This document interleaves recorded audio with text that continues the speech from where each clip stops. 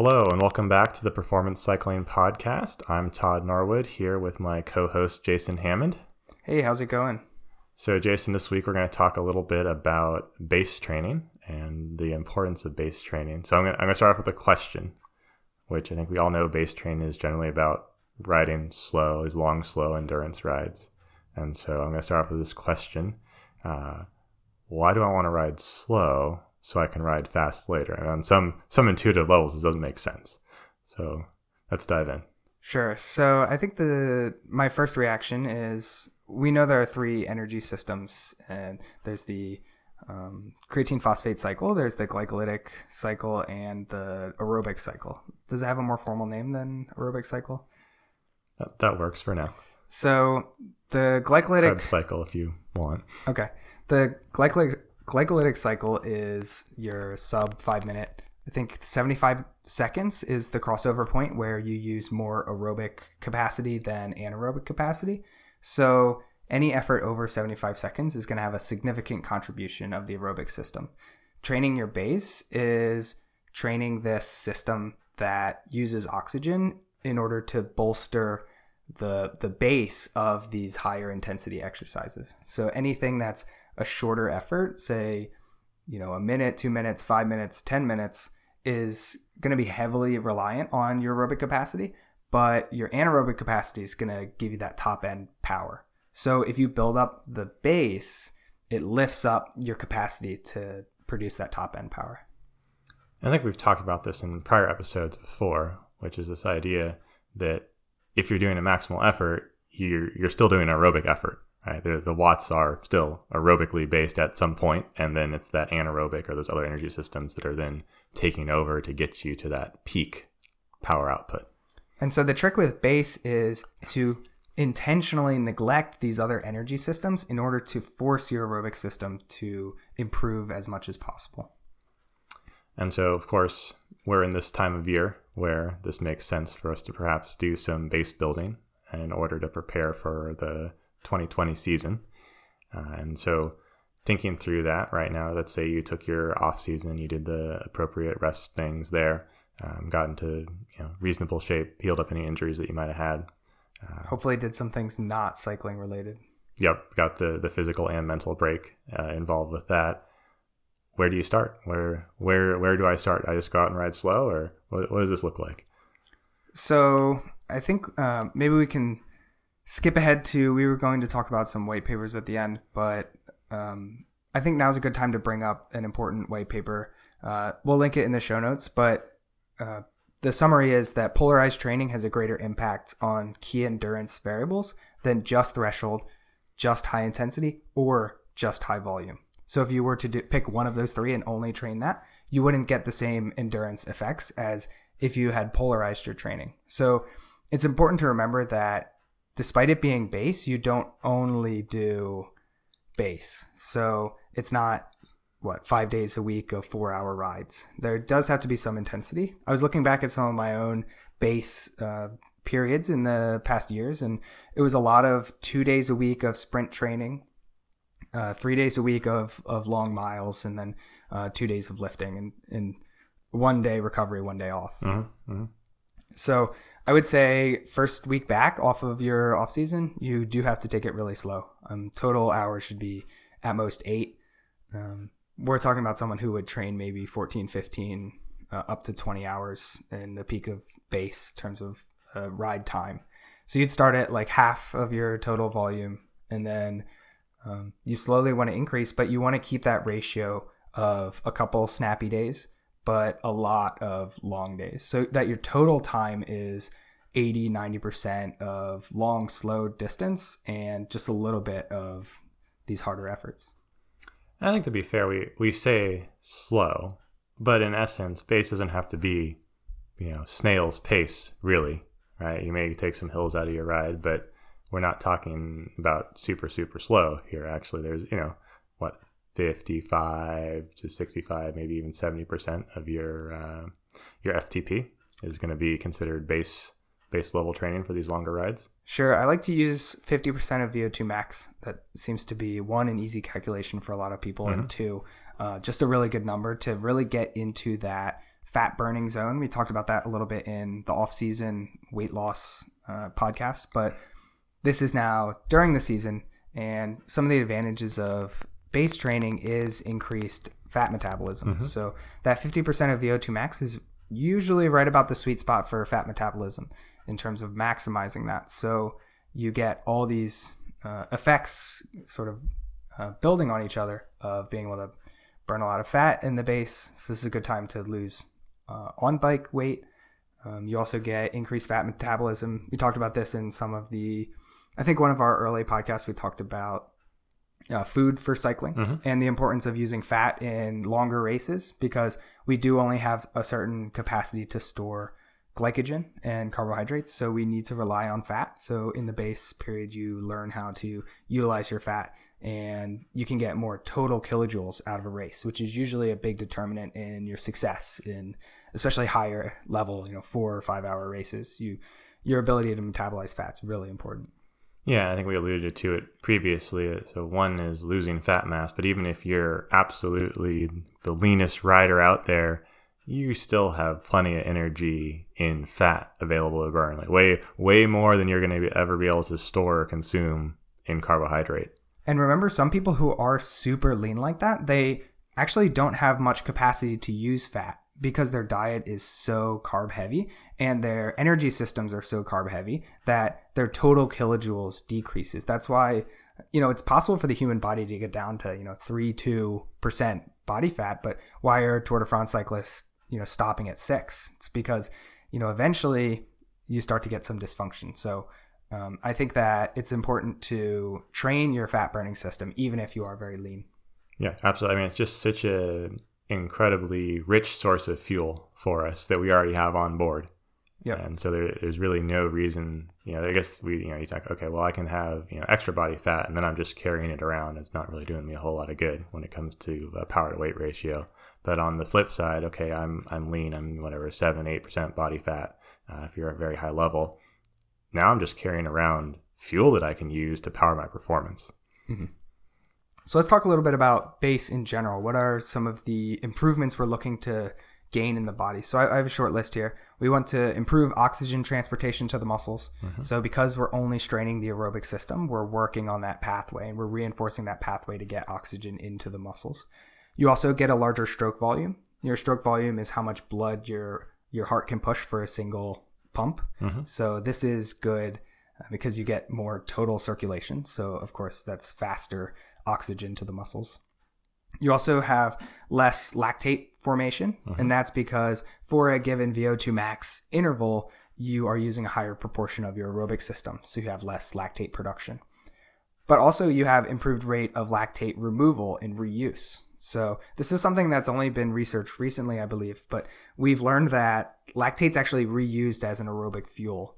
And so training at this zone 2, 50% of VO2 max area allows us to train our bodies to utilize that lactic acid. And we're not going to be producing much lactic acid for the first, 3 months or 2 or 3 months of base. But once you do start producing lactic acid, your body's ready to process it because you've trained this aerobic system so well. And then lastly, both your capillary density and mitochondrial density increase, which I don't think anyone's going to say, oh, I wish my mitochondria was a little less dense. No, and that's huge, right? That's where the energy is being processed in at the cellular level. And that's so important as far as the aerobic system goes, right? That's where oxygen goes in and energy comes out. So I think the more mitochondria, the better off we are, the more efficient we're going to be able to be with our aerobic system. So another thing to note with base is it takes a really long time. That's the big thing about aerobic base. That's something that a lot of junior riders, they're emphasized by their coaches or whoever's helping them develop. You need to develop this aerobic base because it takes years and years. And if you start when you're 16 and you train it for 4 years, you're going to be pretty well off. If you only do VO2 max intervals for those 4 years, your aerobic system's not going to change much at all. And you're going to be lagging behind your other riders who are developing at the same age as you. So it's really important to put the time in to do your base because of the effects in a few years. And, everyone wants to be a Cat 1 next year, but in reality, cycling's a really slow sport, and we have to have slow but steady progression. And base is all about, let's get the volume done in the right zone and get the right stimulus on our body and just slowly get better at it. Yeah, patience, and it doesn't feel glamorous or exciting or even like it's going to make you progress, because it is slow. Like it's nowhere near the pace of a race. Mm-hmm. So in terms of what your workouts should look like or what your week should look like, we talked about it a little bit, but I think 3, maybe 4 endurance rides of the length should be the length of your longest race. So if you're a newer rider and your road races are 2.5 hours because of, as a Cat 4 or Cat 3, they don't give you the longest races. You shouldn't train any longer than that, partially because if you are a newer rider and you are a Cat 3 or a Cat 4, you probably can't handle the volume as well because you are maybe in your first few years of your development, or you haven't been training hard for the years that you have been working, but also your total ride volume should match your development as a rider. So we don't want to push it too hard and risk injury or anything like that. Yeah, I think that makes perfect sense. Well, of course, that makes perfect sense if you're not super ambitious and come from the mindset of more is better. Right? That's where having a coach to temper your expectations and give you that guidance is crucial. Sure, and I've said this before, and I've only realized this recently. Unfortunately, I've been racing for 6 or 7 years now, and it's only clicked maybe in the last year that it's not more, it's not less, it's the right amount. Mm-hmm. And I think for base, try for that 3 times a week. It's for some riders. We can talk about masters riders separately. You should remind me for later on, but most riders 3 times a week for the length of your longest race is good. And then you have 4 other days. One of those should be an off the bike day. Mm-hmm. Don't look at your bike on that day, except maybe clean it. It's a good idea. If we all cleaned our bike on our off day, I think the world would be a happier place. But on those other 2 days, one should be a sprint day. At the beginning of your base, I would not do any threshold training. And throughout the base, probably the first 2.5 months of base, you shouldn't touch VO2 max either. So you can start slow, but after the first month, you should add maybe 1 threshold or sweet spot day. And then you should also look into lifting, which we're going to talk about in a little bit as well. So you mentioned the polarized paper, and I was just thinking about that a little bit. And I think I'm gonna propose a reason why this works better, just from a mechanistic standpoint. Okay, so the paper suggests that only doing VO2 max and high volume, low intensity, as opposed to, so basically don't do threshold training is what the paper suggested. And so one of the things, from different papers I've read, then the understanding that I've taken away with is when you do your aerobic training, your base level training, that's about, as you mentioned before, increasing the density, the number, the volume of mitochondria. When you start to talk about this more high intensity VO2 max level training, the effect on the mitochondria there is different. It doesn't increase volume, it increases the efficiency at which the mitochondria work.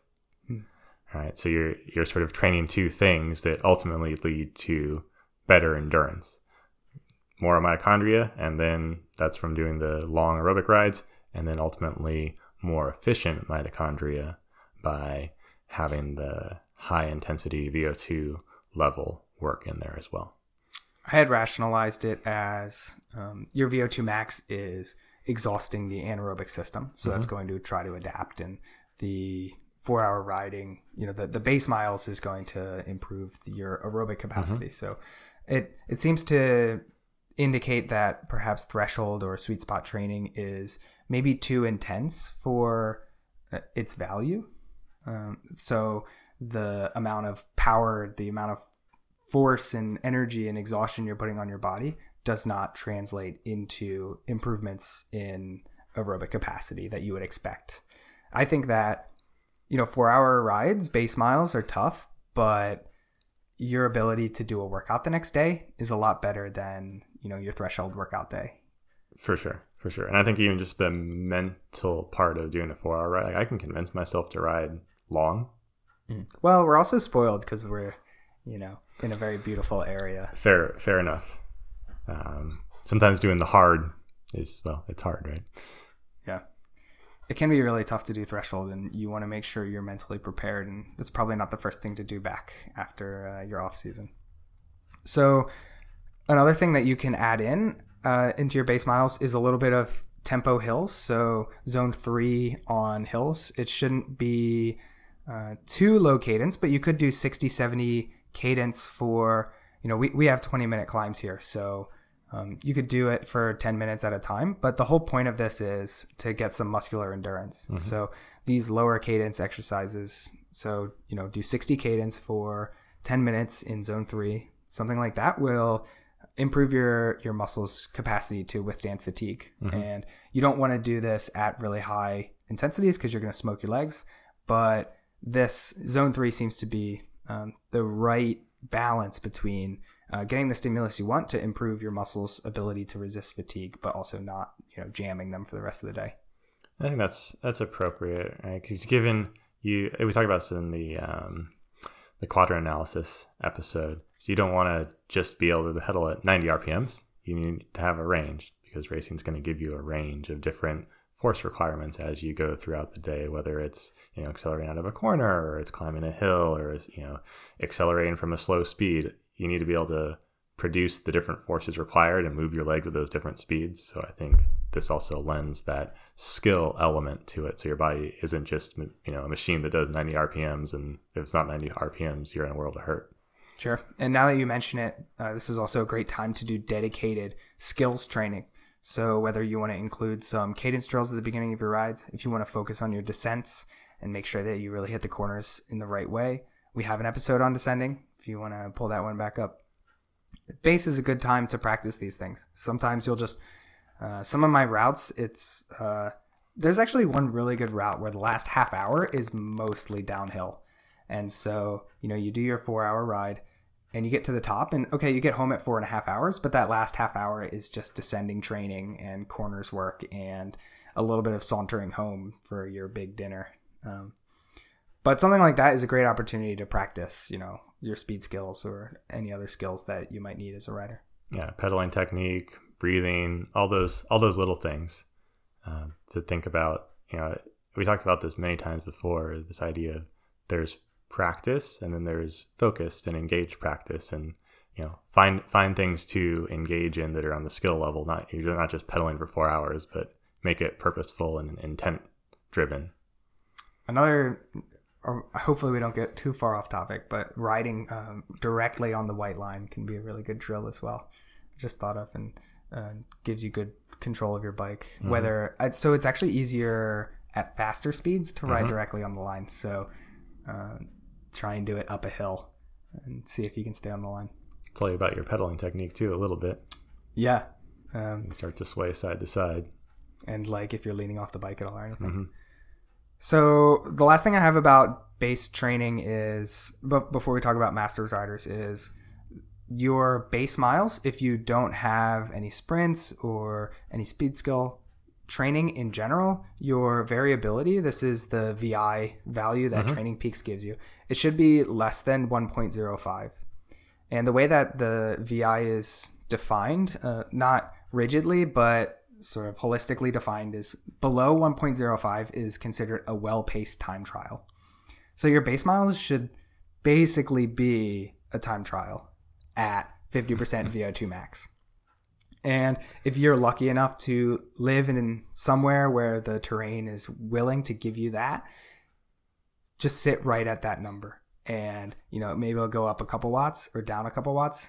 After maybe a couple of rides, you'll get really good at just hitting that number. You just hold it for 4 hours and eat your food, stop every once in a while, but just hold that number. And hopefully you're listening to our podcast or maybe another podcast or music maybe, or don't use headphones. Taking in nature or what have you. Yeah. And so just for reference, right, that the variability index is looking at the difference between your average power and your normalized power. Yep. So crit is like 1.3, I believe. Yeah, and mountain biking is, I want to say, like 1.4, 1.5 Yeah. typically. So let's talk about Masters riders. So should Masters riders do base? I mean, I think that probably depends on, one, when they started, right? If you were, I don't know, if you didn't do an aerobic sport and you got into cycling at, age 35, yeah, you probably absolutely need to do base. If you're, I would argue in favor of base for, all around, but you may just shorten it. That's my perspective. I think an interesting thing to think about is some Masters riders who are crit riders. Some riders are, they maybe come from a more strength-focused background, and there's this 45-year-old power dad, as they call them. Do they need base? I mean, they're racing for 45 minutes. It's actually not that fast in the pack. You have a lot of drafting. You have a lot of circulation. But there are spurts of really high intensity. Is this inherently aerobic?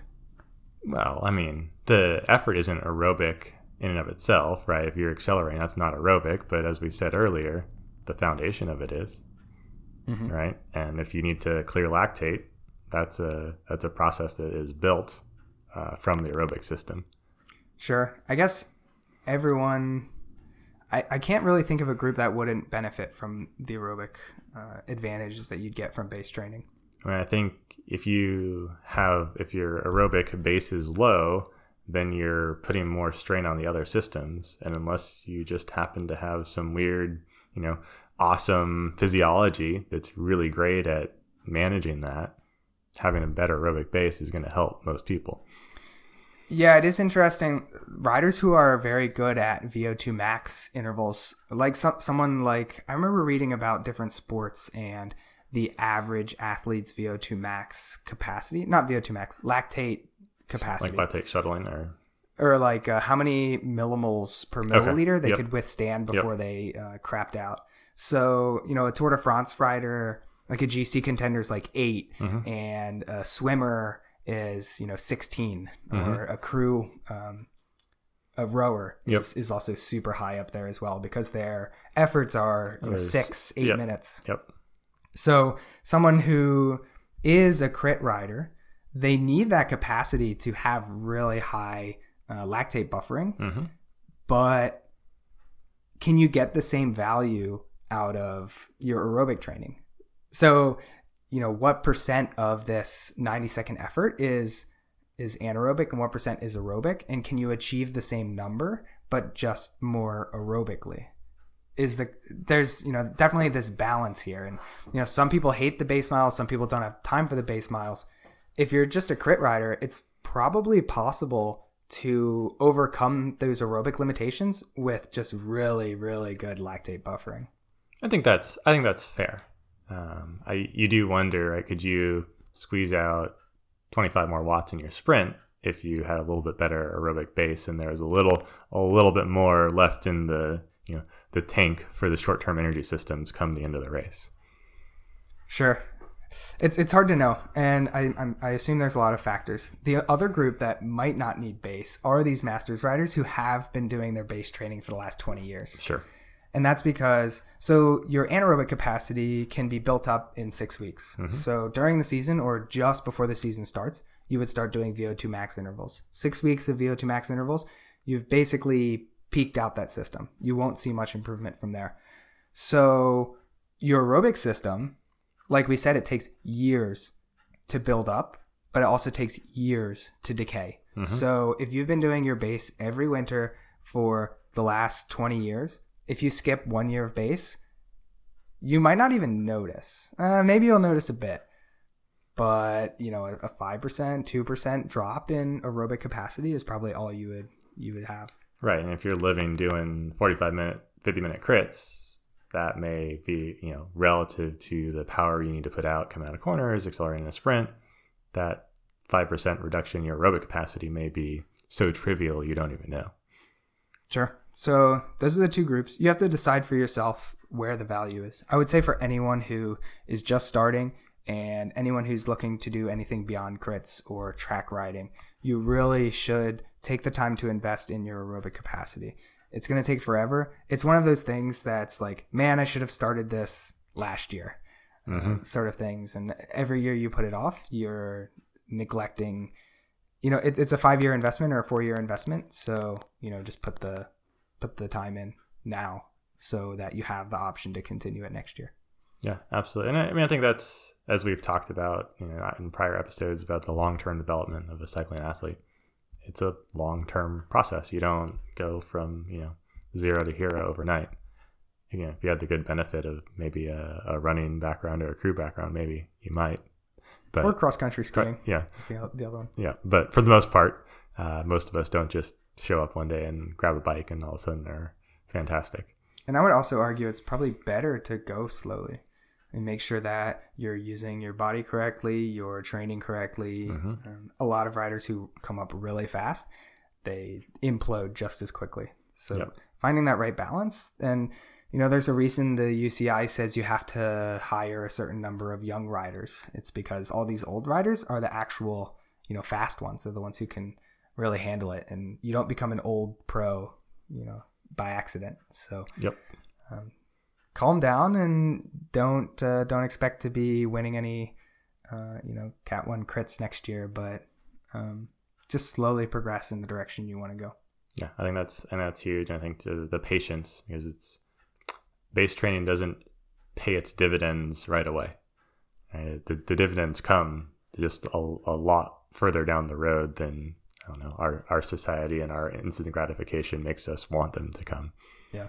I remember reading an article, I think it was the Arsenal manager or maybe Liverpool manager who said, we don't want all-stars, we want boring people. We want you to go home from training and we want you to sit on your couch and we want you to go to bed early and we want you to wake up tomorrow and go to training. And base training is a lot like that. Go do your 4-hour rides, go lay around, eat enough carbs for the next ride, go do that ride, go lay around. Yeah, I think this is not the only place you see this in sports. And I think this is common across a lot of different sports. In the soccer example, it's just soccer in general. It was just such a long development cycle from starting to play to actually getting to a very elite level. And for the most part, there's always the one story about the one guy or gal that picked up the ball and all of a sudden was a superstar. Those are few and far between. And they're usually sports where there's some inherent physical advantage. Like I think like basketball. If you just happen to be incredibly tall, you got pretty good odds that you can make it work in basketball because you're so close to the hoop. Dennis Rodman's the classic example. He didn't play basketball until somebody saw he was incredibly tall in junior college and like, hey, do you want to try playing basketball? And then a couple of years later, he's a pro and now a Hall of Famer. Those don't happen in most sports, right? On the flip side in basketball, his teammate Michael Jordan got cut from his freshman high school team. So, you gotta, just like both within the base season and within your development as a cyclist, suck it up, admit that this is a long-term investment and wait for the dividends down the road. Sure. I like cycling. I did play soccer as a junior, and you only played kids your age. You only played, kids in your state or your local area. And when you do cycling and you get your Cat 3, oh man, I'm a Cat 3. I'm really good. And you do your first, P1, 2, 3 race and you get absolutely demolished. It's a great way to show you the capacity riders have if they're patient and continue to develop. Mm-hmm. And I think that's kind of unique to the sport, but I think some people they say, why can't I do that next year? Well, because that person's been trying to do that for the last 8 years. Right. And they stuck with it and they made it. And there's a certain amount of attrition, right? Of people that I want to do this next year. Like, well, that's not going to happen. Okay, well, this isn't for me. Mm-hmm. So, and also I find base really relaxing as well.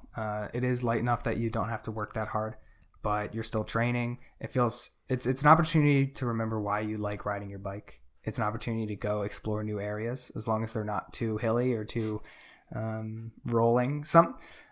I remember exploring Massachusetts in college, and every road we were on was either uphill or downhill.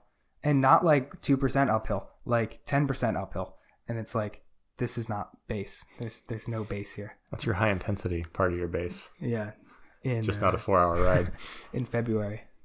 So, I think that's all I have. The only other thing I have is a white paper on low intensity endurance training helping with markers of coronary heart disease. So that's maybe not quite as performance focused, but as we talked about in the hip mobility podcast, there are reasons to be a cyclist other than to win a bike race. And doing your base and improving your aerobic capacity has long-term benefits to your overall health as well.